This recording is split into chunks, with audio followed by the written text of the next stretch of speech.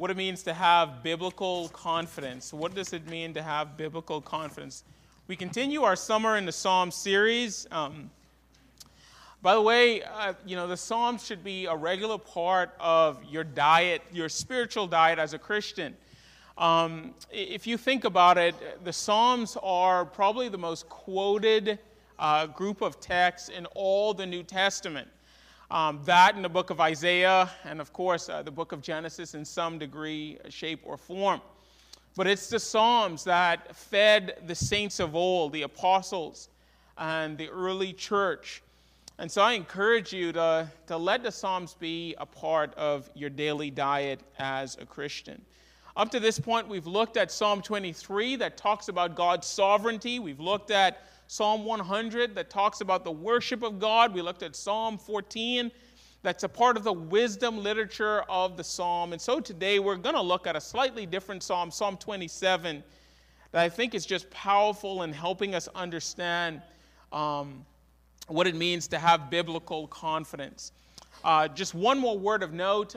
Me and my family are starting vacation next week for just 1 week. So just be in prayer for us. Elder Albert Levingood will be the elder on call. So if everything's burning down, call him, is what I tell people. But I will be no more than 4.5 hours away, and so if there is something critical, fear not, I will be back. But I leave it in Elder Albert's and of course all the elders in their good hands as well. So I say all that to say pray for our travels. This is the first time I've been out of the area in over 6 months or 5 months or so. So, driving on the mean highways out there. Well, of course, it can't be any worse than, I-75 around here? I mean, my goodness, you take your life in your own hands when you drive I-75 around here. I mean, every time I travel somewhere, I look and see how can I not go onto I-75 because I don't want to die in a fiery crash. But there are certain places you just can't go without going on to I-75, as I've found out. And so pray for us for safety and travel there. All right, let's look at the Psalm 27. Hear now the word of the Lord. The Lord is my light and my salvation. Whom shall I fear? The Lord is the stronghold of my life. Whom shall I be afraid? When evildoers assail me to eat up my flesh, my adversaries and foes, it is they who stumble and fall. Though an army encamp against me, my heart shall not fear. Though war arise against me, yet I will be confident. One thing have I asked of the Lord, that will I seek after, that I may dwell in the house of the Lord all the days of my life, to gaze upon the beauty of the Lord and to inquire in his temple. For he will hide me in his shelter in the day of trouble. He will conceal me under the cover of his tent. He will lift me high upon a rock. And now my head shall be lifted up above my enemies all around me. And I will offer in his tent sacrifices with shouts of joy. I will sing and make melody to the Lord. Hear, O Lord, when I cry aloud. Be gracious to me and answer me. You have said, seek my face. My heart says to you, your face, Lord, do I seek. Hide not your face from me. Turn not your servant away in anger. O you who have been my help. Cast me not off, forsake me not, O God of my salvation. For my father and my mother have forsaken me, but the Lord will take me in. Teach me your way, O Lord, and lead me on a level path because of my enemies. Give me not up to the will of my adversaries, for false witnesses have risen against me, and they breathe out violence. Verse number 13. I believe that I shall look upon the goodness of the Lord in the land of the living. If you look in other translations like the KJV, it actually says, I had fainted unless I believed to see the goodness of the Lord in the land of the living. And I think both are acceptable because it draws to the fact that unless you and I see the goodness of the Lord, our faith will be in vain. And then notice how it ends, this glorious recognition of God's sovereignty in our life. Wait for the Lord. Be strong and let your heart take courage. Wait for the Lord. All flesh is as grass, and the glory of man as the flower of grass. The grass withers, and the flower fades. But the word of the Lord shall endure forever. And this is the word that will be preached unto you. Amen and amen. Let us go to our Lord in prayer. Father, we thank you indeed. This is your word. And now teach your people based on this word. Father, encourage our hearts. Lift up our hearts. Help us, O Lord. Father, bless. Help us to have confidence in you and you alone. We pray in Jesus' name. Amen. Psalm 27 is actually known as a psalm of confidence because when you read it, that's exactly what you feel. You feel this sense of confidence. You're inspired to faith. You feel this courage and this steadfastness that comes with reading such a psalm. You feel built up. You sort of feel alive after you read Psalm 27. Even though it has a portion of lament, you kind of feel alive. It reminds me of, as a little kid, anybody remember Mike Tyson? Mike Tyson was a famous boxer, and when Mike Tyson was coming up to the ring, he had a hype man, and it was a guy that would stand on the side of him and just yell at him like, "You're the greatest, Mike. You're the best. You're going to knock this guy out." And that's all the guy did. He was on his team to be the hype man for Mike Tyson. Well, this is like our hype man psalm, right? We read it and we feel excited. We read it and we feel passionate to serve the Lord. There's great comfort to be found in this psalm. But this psalm also produces a great challenge. If you think about it, it produces a great challenge. And the great challenge that this psalm represents is that this psalm calls us to complete confidence in God that's completely disconnected from our experience. And you say, "Pastor, well, what do you mean it's completely disconnected from our experience?" Well, think about it. When you have a psalm of praise, that psalm of praise is always in response to the fact that things are going well. We praise God because things are going well, and so we give a psalm of praise. Or when God delivers us from all of our sins, we sort of give this, there are psalms of thanksgiving that comes in response to that.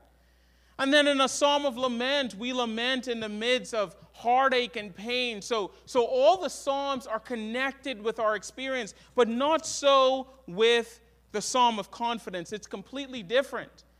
Because a psalm of confidence is asking us to express confidence in God in the midst of our struggles, in the midst of our pain, in the midst of our suffering. And in this case, it's completely disconnected from our experience. Notice what David says in verse 2 and verse 3. David says, "When evil assail me to eat up my flesh, my adversaries and foe, it is they who stumble and fall." Verse number 3, "Though an army encamps against me, my heart shall not fear. Though war rise against me, yet I will be confident." Listen to what David is saying. He's saying that, listen, I will have confidence even though I am in the midst of strife, even though there are armies that are against me. And there's war that's about to overtake me. There's an army encamped against me. Evildoers are seeking to assail me. Regardless of all of this, David is saying, I will have confidence in the Lord. Let me tell you, that's not consistent with our natural response to things going on in our life. It's actually completely different. Recently, I was reading an article, and you could even see this on the news if you watch the news. By the way, let's pause for a moment. Take a Sabbath from the news. I mean, if you're really concerned about your mental health, take a day where you don't look at the news. Because I promise you, anytime I look at the news, my heart drops, right? So if you want to take a mental Sabbath from what's going on, please just turn off the news, and I promise you, you'll feel your happiness and your mental health get so much better. That's a digression. But here's what I have to say, right? In our day and age, I was reading an article recently where they said that the public confidence has never been lower in our institutions, right? Public confidence has never been lower. People have no confidence in the political sphere. They have no confidence in the police. They have no confidence in our elected official. All of that is down. And as I read through the article, I realized why are people's public confidence down in almost every aspect of institution? Why is that the case? Well, the reason why that's the case is because of what's going on in our world, right? We're in the midst of a pandemic. Not only that, but there's perceived police brutality.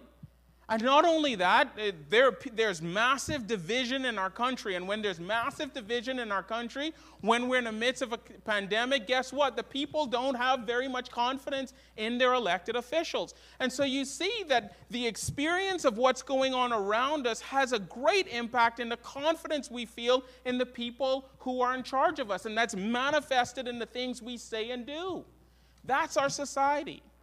Poll after poll after poll that you look in shows that we have no confidence in our elected officials, no confidence in our institutions. Why?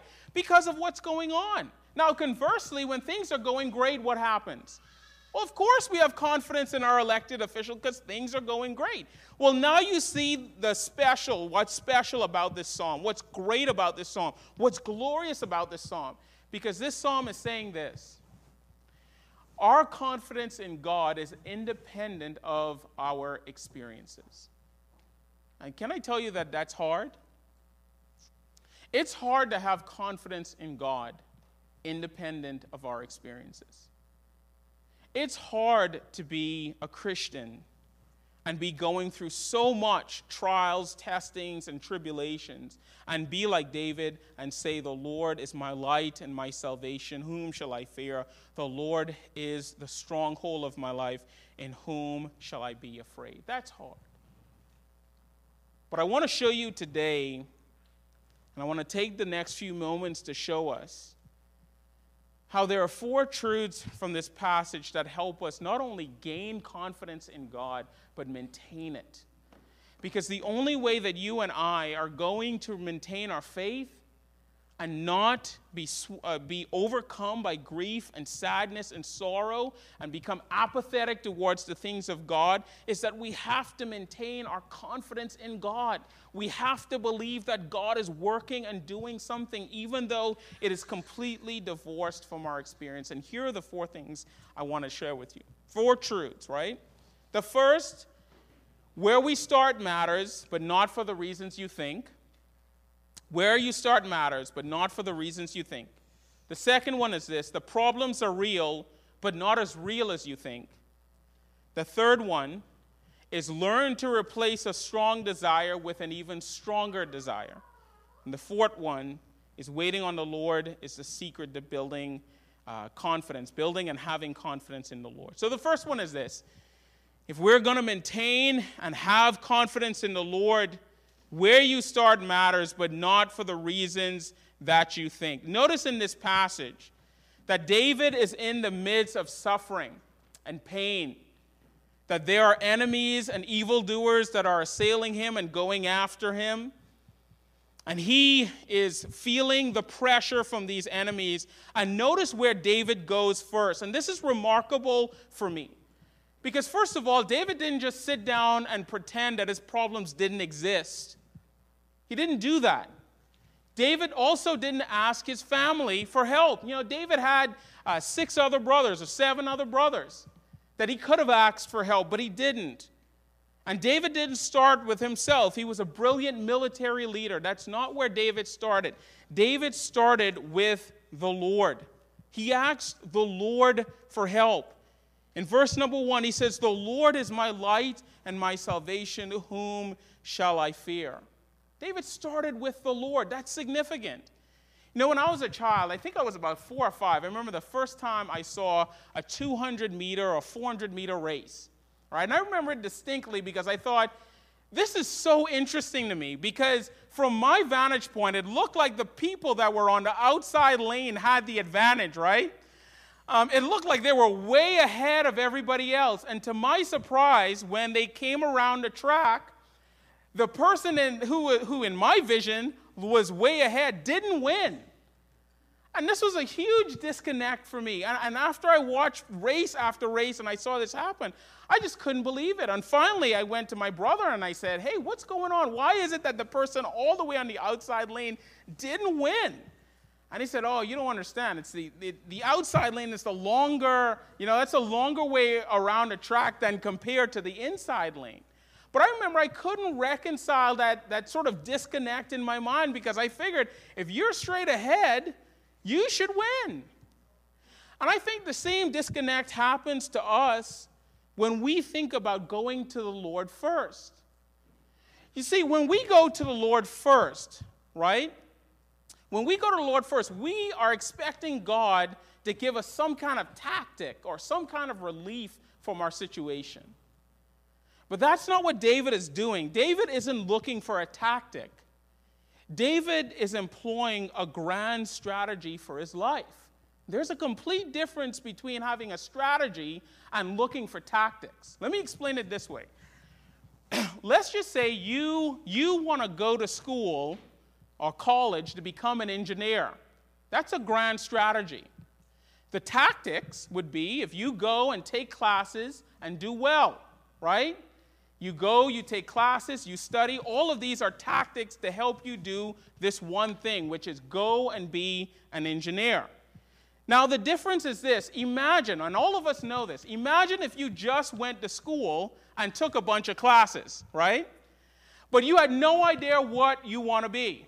And so you spend year after year in school taking a bunch of classes, but you don't have a grand strategy. You don't know what it is you're going to be. You don't know what it is you want to do. And so you take a bunch of classes in hopes that you'll figure it out. Now, let me ask you a question. Do people like that ever figure it out? No. Of course they don't. Because they started with tactics. Now, what do you think happens if you go in knowing what you want to do? Well, what you're going to do, the grand strategy in which you're going to employ, determines the tactics that you do, or the tactics that you employ. And beloved, the same thing is true in your Christian life.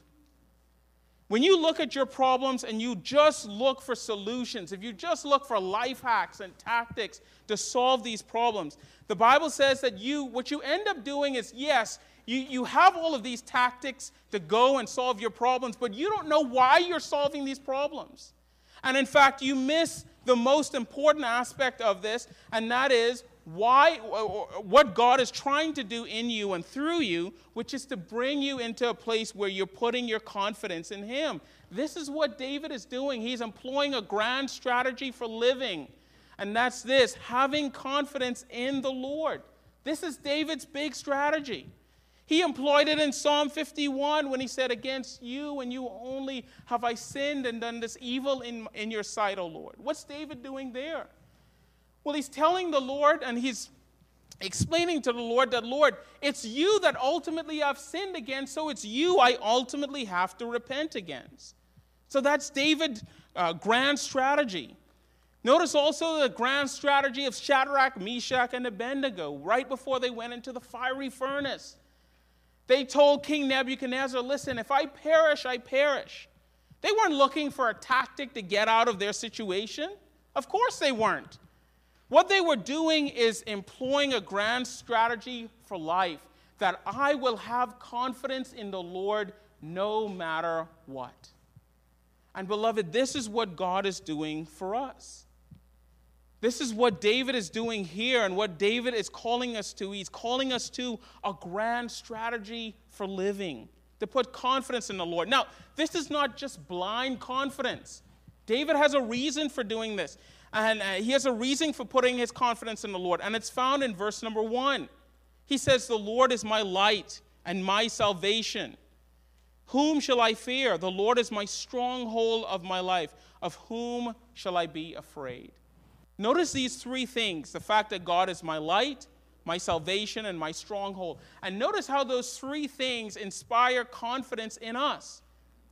And notice also the dual action nature of these three things. Notice what they do not only to the enemy, but to us. First of all, let's take the first one. When David says, the Lord is my light, what does that do for David's problems? What does light do? Well, it dispels darkness. And so David is saying that because the Lord is my life, he will deal with the evil. He'll dispel the darkness. But what does light do to us specifically? Well, light helps us to grow, helps us to see. It gives us strength and energy. The light that happens, or the light that David is talking about here, is the same imagery of what light does to plants and vegetables. It helps them to grow exponentially. Recently, I was looking at an article about Alaska fairs and how they grow freakishly large vegetables. And the reason why they grow these freakishly large vegetables is a phenomenon known as midnight sun. They have sun for 20 hours. And the longer that the vegetables are out in the light, it's the bigger they grow. Well, the same thing is true for us. When David is saying, the Lord is my light, he's saying that, look, you and I grow through struggles. You and I grow through temptation. You and I grow through these times in our lives when things are bad. But light also dispels the darkness. Secondly, notice he says that the Lord is my salvation. That the imagery of salvation, there's a shield. And what does a shield do? Well, a shield absorbs the attack of the enemy, but it also protects us from harm. Notice the third one. He says, the Lord is my stronghold. A stronghold keeps the enemy away, but the stronghold also provides a place of rest. And so for David, God is his confidence because of not only what he is capable of doing to the enemy, but what he's capable of doing for us. Notice with me the second thing that helps us to get gospel confidence and also be able to maintain it. And it's this: the problems are real, but not as real as you think. The problems are real, but not as real as you think. Notice the occasion here of the psalm. And it's all about David being under distress. He talks over and over about evildoers and adversaries and those that encamp as an army encamp against him. David's situation here is that of someone being in suffering and tribulation and trials. And yet David is expressing confidence in God because he knows that even though his situation is difficult and the problems are real, it's not as real as David thinks.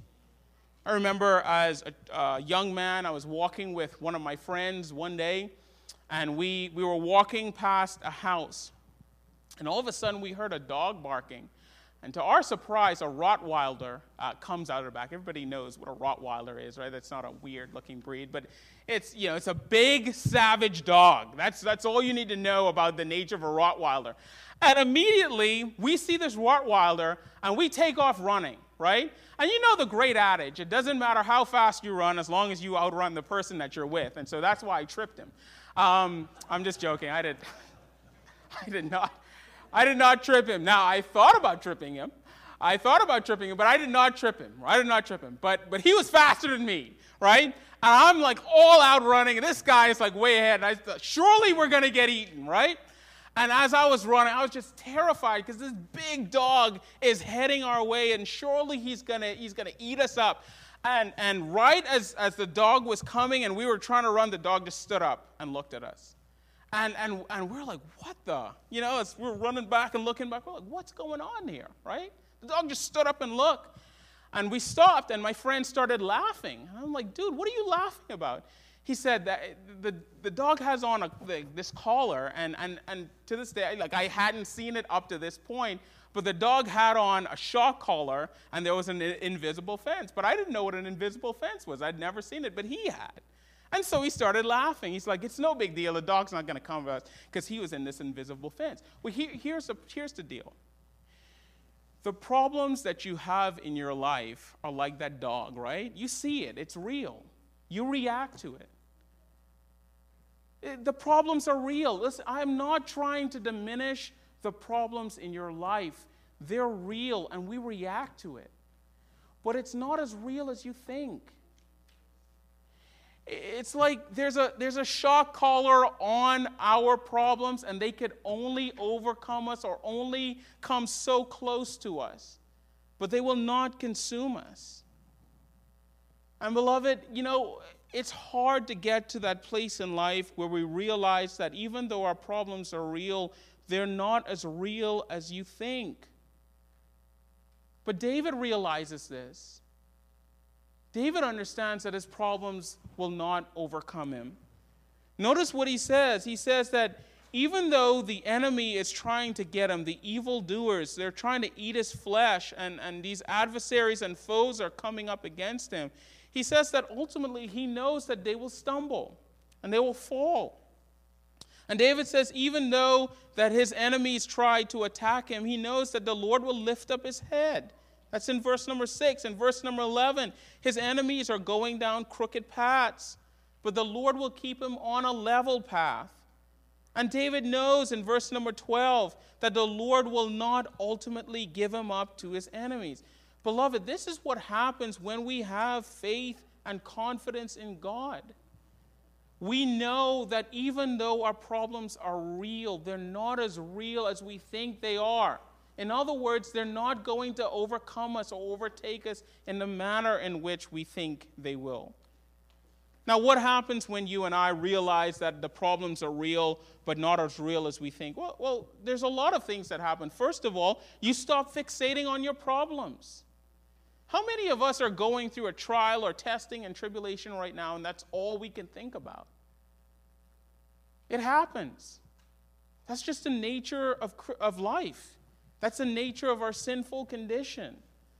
We don't know how to stop fixating on the things that overcome us. But notice, David is not doing that. David is saying, Lord, you are my light and my salvation. I'll put my confidence in you independent of the experience. Notice what else happened. Fear goes away. Fear goes away. I'm talking to a friend now who's going through a midst of a very difficult time, and you can hear the fear in his voice. And listen, I don't pretend to think that just by you reading Psalm 27 or you trusting and having confidence of God, you don't feel that fear. But the Bible, according to the word of Scripture, when we recognize that God will only allow these problems to come so far and not overtake us, there's an aspect in which fear will not overcome you. It cannot overcome you. Notice David says, the Lord is my light and my salvation. Whom shall I fear? The Lord is the stronghold of my life. Whom shall I be afraid? Why should you be afraid? But not only that, David says, you experience confidence, joy, and singing. That's what he says in verse number 3. Despite the fact that enemies encamp around me, yet will I be confident. In verse number 6, he talks about singing melody to the Lord and shouts of joy to the Lord, even though his enemies are all around me. This is what we have in Christ. And beloved, this is what it means to have confidence in the Lord, this steadfastness. Now notice the third one, and it's this. Learn to replace a strong desire with a stronger desire. We talked about this already, but I have to reiterate this. Fear is a strong desire. When we experience troubles and things happen in our lives, there's a strong desire for us to fear, to worry, to panic, to feel anxiety. There's a strong desire for us to give up. But David doesn't do that. Notice what David says in verse number 4. He says, one thing have I asked for the Lord, and that will I seek after, that I might dwell in the house of the Lord all the days of my life, and to gaze upon the beauty of the Lord, and inquire in his temple. David replaces the desire to fear, and the desire to panic, and the desire to give up with a stronger desire, and that is for the Lord, and to be in the house of the Lord. That's what David is doing. Recently, Theresa and I started a cleanse. I think most of you know that. We've kind of made that known. And, next to trying to take care of a family, this is probably the hardest thing I've ever done in my life, Yesterday, Theresa was out, and she picked up some Chick-fil-A for the kids. I'm like, what are you doing? like working against us, you know? And so we, it's a policy in our home that we always eat meals together. And so I'm like, oh, good night, you know? So my kids are sitting down and they have Chick-fil-A grease and Chick-fil-A sauce all over their mouth and they're chomping down on Chick-fil-A. And like I'm eating beans and rice and curried vegetables, like curried eggplants, you know? And I'm sitting there and it's all I can do not to like reach over and snatch a fry, okay? And in the midst of this, I'm thinking to myself, I'm like, man, I really want this Chick-fil-A. It smells good. It's like wafting through the house. My children are just chomping down on this Chick-fil-A. But in that moment, I realized that my desire to maintain this cleanse, my desire to be in a place where I'm healthy, a desire that I have to be in a place of where I feel good and regain some level of cognitive ability because I'm not tired all the time and all this. My desire for those things outweighed my desire for delicious chicken and fries. It's not that the desire wasn't there. I still had it, you know. Me and Crosby, you know, we were staring at those chicken like it was nobody's business. But the point is, my desire to pursue this cleanse all the way through outweighed my desire to eat the Chick-fil-A. And the same thing is true in your life, right? When it comes to the testing and trials and tribulations. Notice, to my knowledge, it is the case that David was in real danger when he wrote Psalm 27. He was in real danger. This isn't just David in retrospect here. He was in the midst of all of this troubles. And of course, David felt fear. Of course, he felt tribulation. But the point that I'm trying to make, and the point that I want you to make is this: whenever you get to that place in life, you can't just do away with that fear. You can't just do away with it. You can't just say, well, Lord, take this fear away. No. There has to be something that comes in and replaces that fear. And the thing that comes in and replacing that desire to fear, that desire to give up, that desire towards anxiety, the Bible says, is to seek after the Lord. Now, how do we seek after the Lord? Well, David tells us here. Notice with me in verse number 4. David says that we ought to dwell in the house of the Lord, to gaze upon the beauty of the Lord, and to inquire in his temple. That's what it means to seek after the Lord and replace one desire, this stronger desire, for another desire. That's what David is trying to say. Now, what does it mean? How do we embody these things? Well, the greatest example of this is Anna the prophetess in Luke 2. Now, as Reformed folk, we get kind of nervous when you start talking about a woman being a prophetess, right? But that's what the Bible says. She was a prophetess. Okay? I'm not going to run from that. That's what Scripture says. But the essence of her prophecy, as we'll see at another time, is that she was in the temple talking about the things of the Lord and proclaiming the things of the Lord. And that's, from a biblical perspective, that's permissible, right? She was proclaiming things about the Lord in the temple.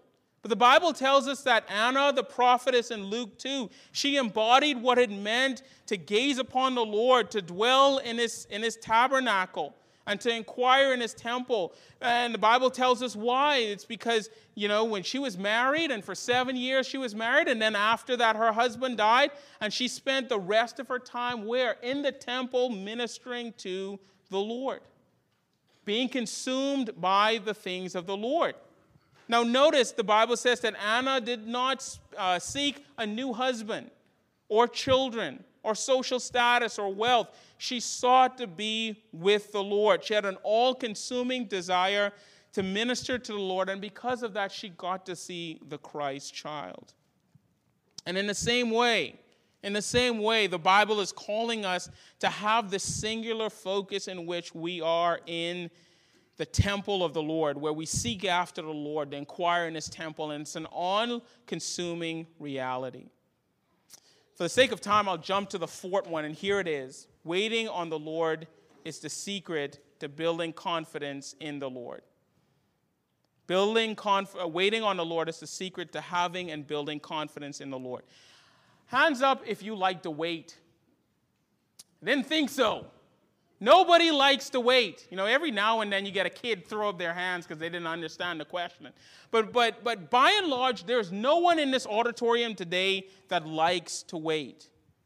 None of us do it, and none of us do it for fun. Nobody goes on a hunt looking for a line to stand on so they can just wait, right? Waiting is completely against our nature, and yet God says, listen, we ought to wait upon him.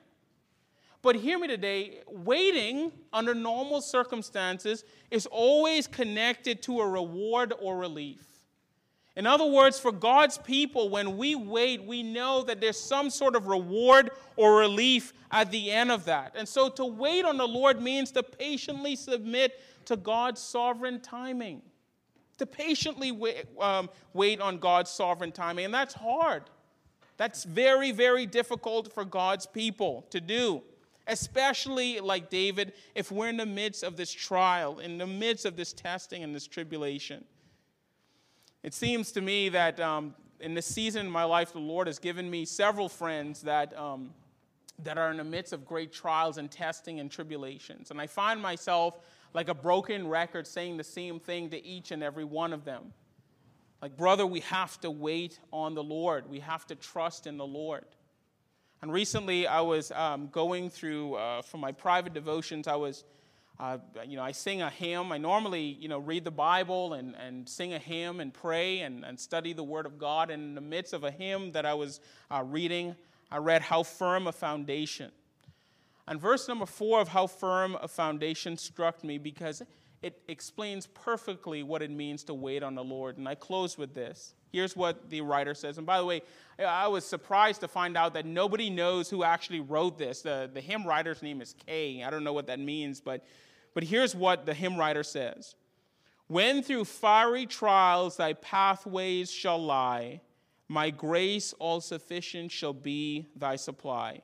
The flames shall not hurt thee, I only design thy dross to consume and thy goal to refine. I cannot think of a better expression of what it means to wait for the Lord. That even though we are going through fiery trials, there's a pathway that still lies.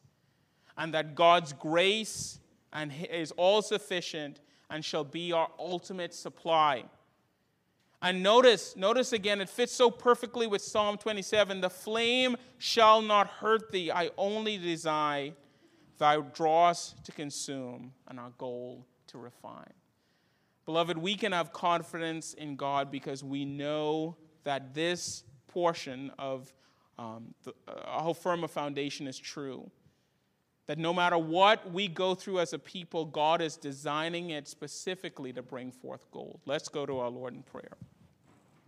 Father, Son, and Holy Spirit, indeed it is true that this psalm, the psalm of confidence, is designed for your people to put our complete confidence and trust in the Lord.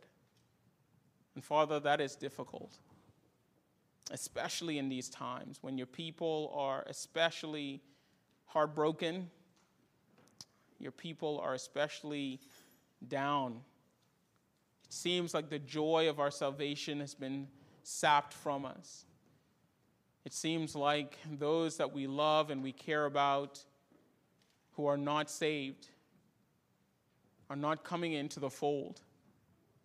When it seems like all manner of evil and wickedness are threatening to tear our society apart. Father, it's so difficult to believe that the gospel is still the power of God unto salvation, and it's so difficult for us to have that confidence in you, and yet you call us to. Please let it be so, Lord, not by might, not by power, but by your Spirit, says the Lord. In Jesus' name, amen. Please stand as we end in prayer.